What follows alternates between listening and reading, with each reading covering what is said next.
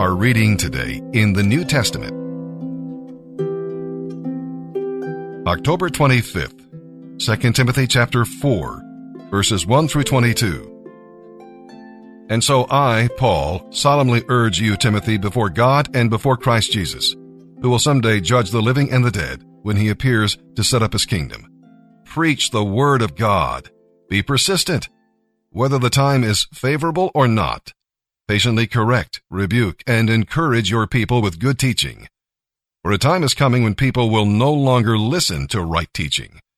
They will follow their own desires and will look for teachers who will tell them whatever they want to hear. They will reject the truth and follow strange myths. But you should keep a clear mind in every situation. Don't be afraid of suffering for the Lord. Work at bringing others to Christ. Complete the ministry God has given you. As for me, my life has already been poured out as an offering to God. The time of my death is near.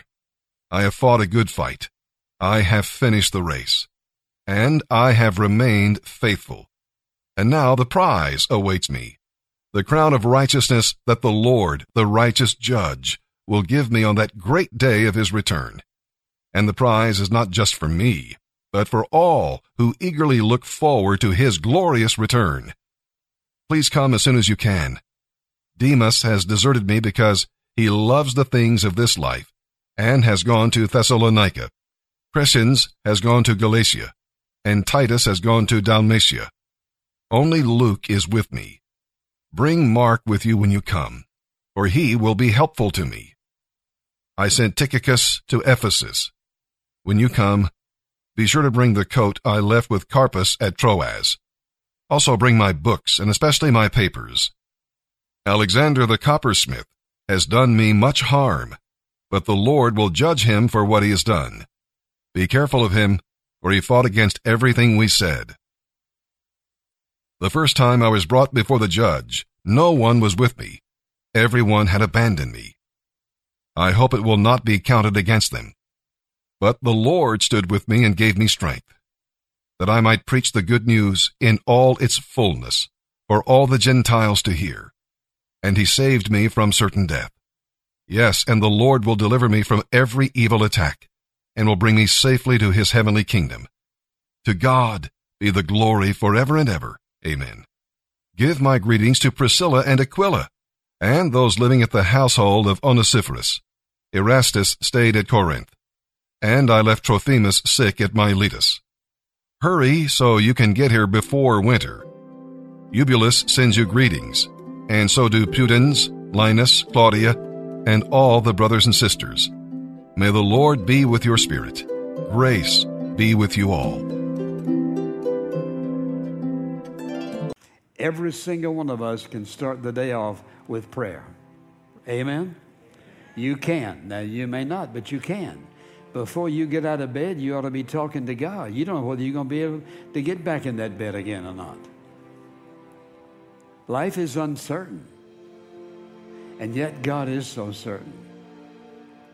He wants prayer to be a priority in your life. The right time for prayer is not found, it is made. You got to make up your mind. I'm going to do this. This is a priority. People find time to do what they want to do. If you're in love with someone, you'll find time to call them. And you won't be in a hurry to hang up. Morning is a good time to pray.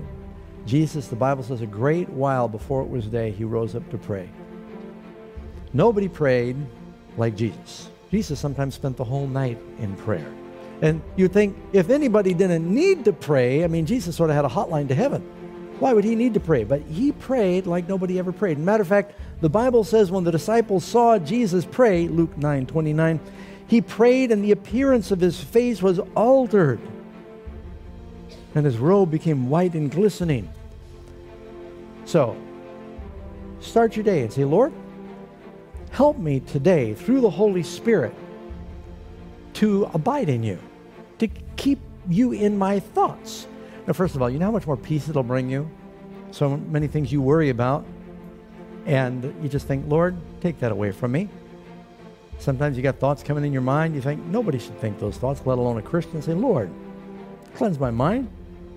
Or you'll see other people that you sense have a need, and the Holy Spirit will nudge you, and it's like you're in communion with God, the Spirit, with your mind.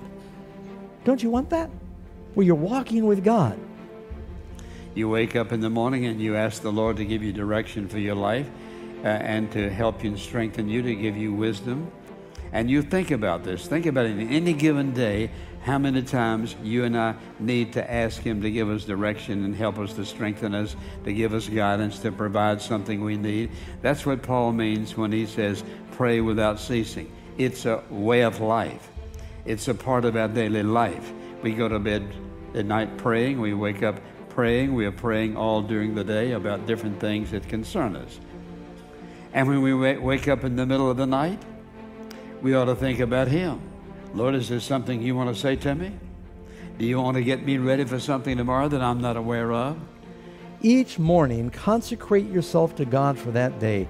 Surrender all of your plans to Him to be carried out or given up as His providence will indicate.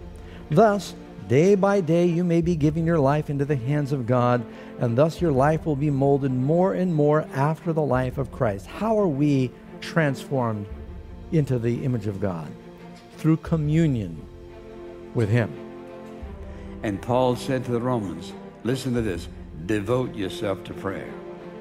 Devote yourself to prayer means you set aside time for it. You're serious about it. It is a priority in your life. Devote yourself to prayer. Give it an uninterrupted time. Think clearly about what you're talking to God about. Be serious about it.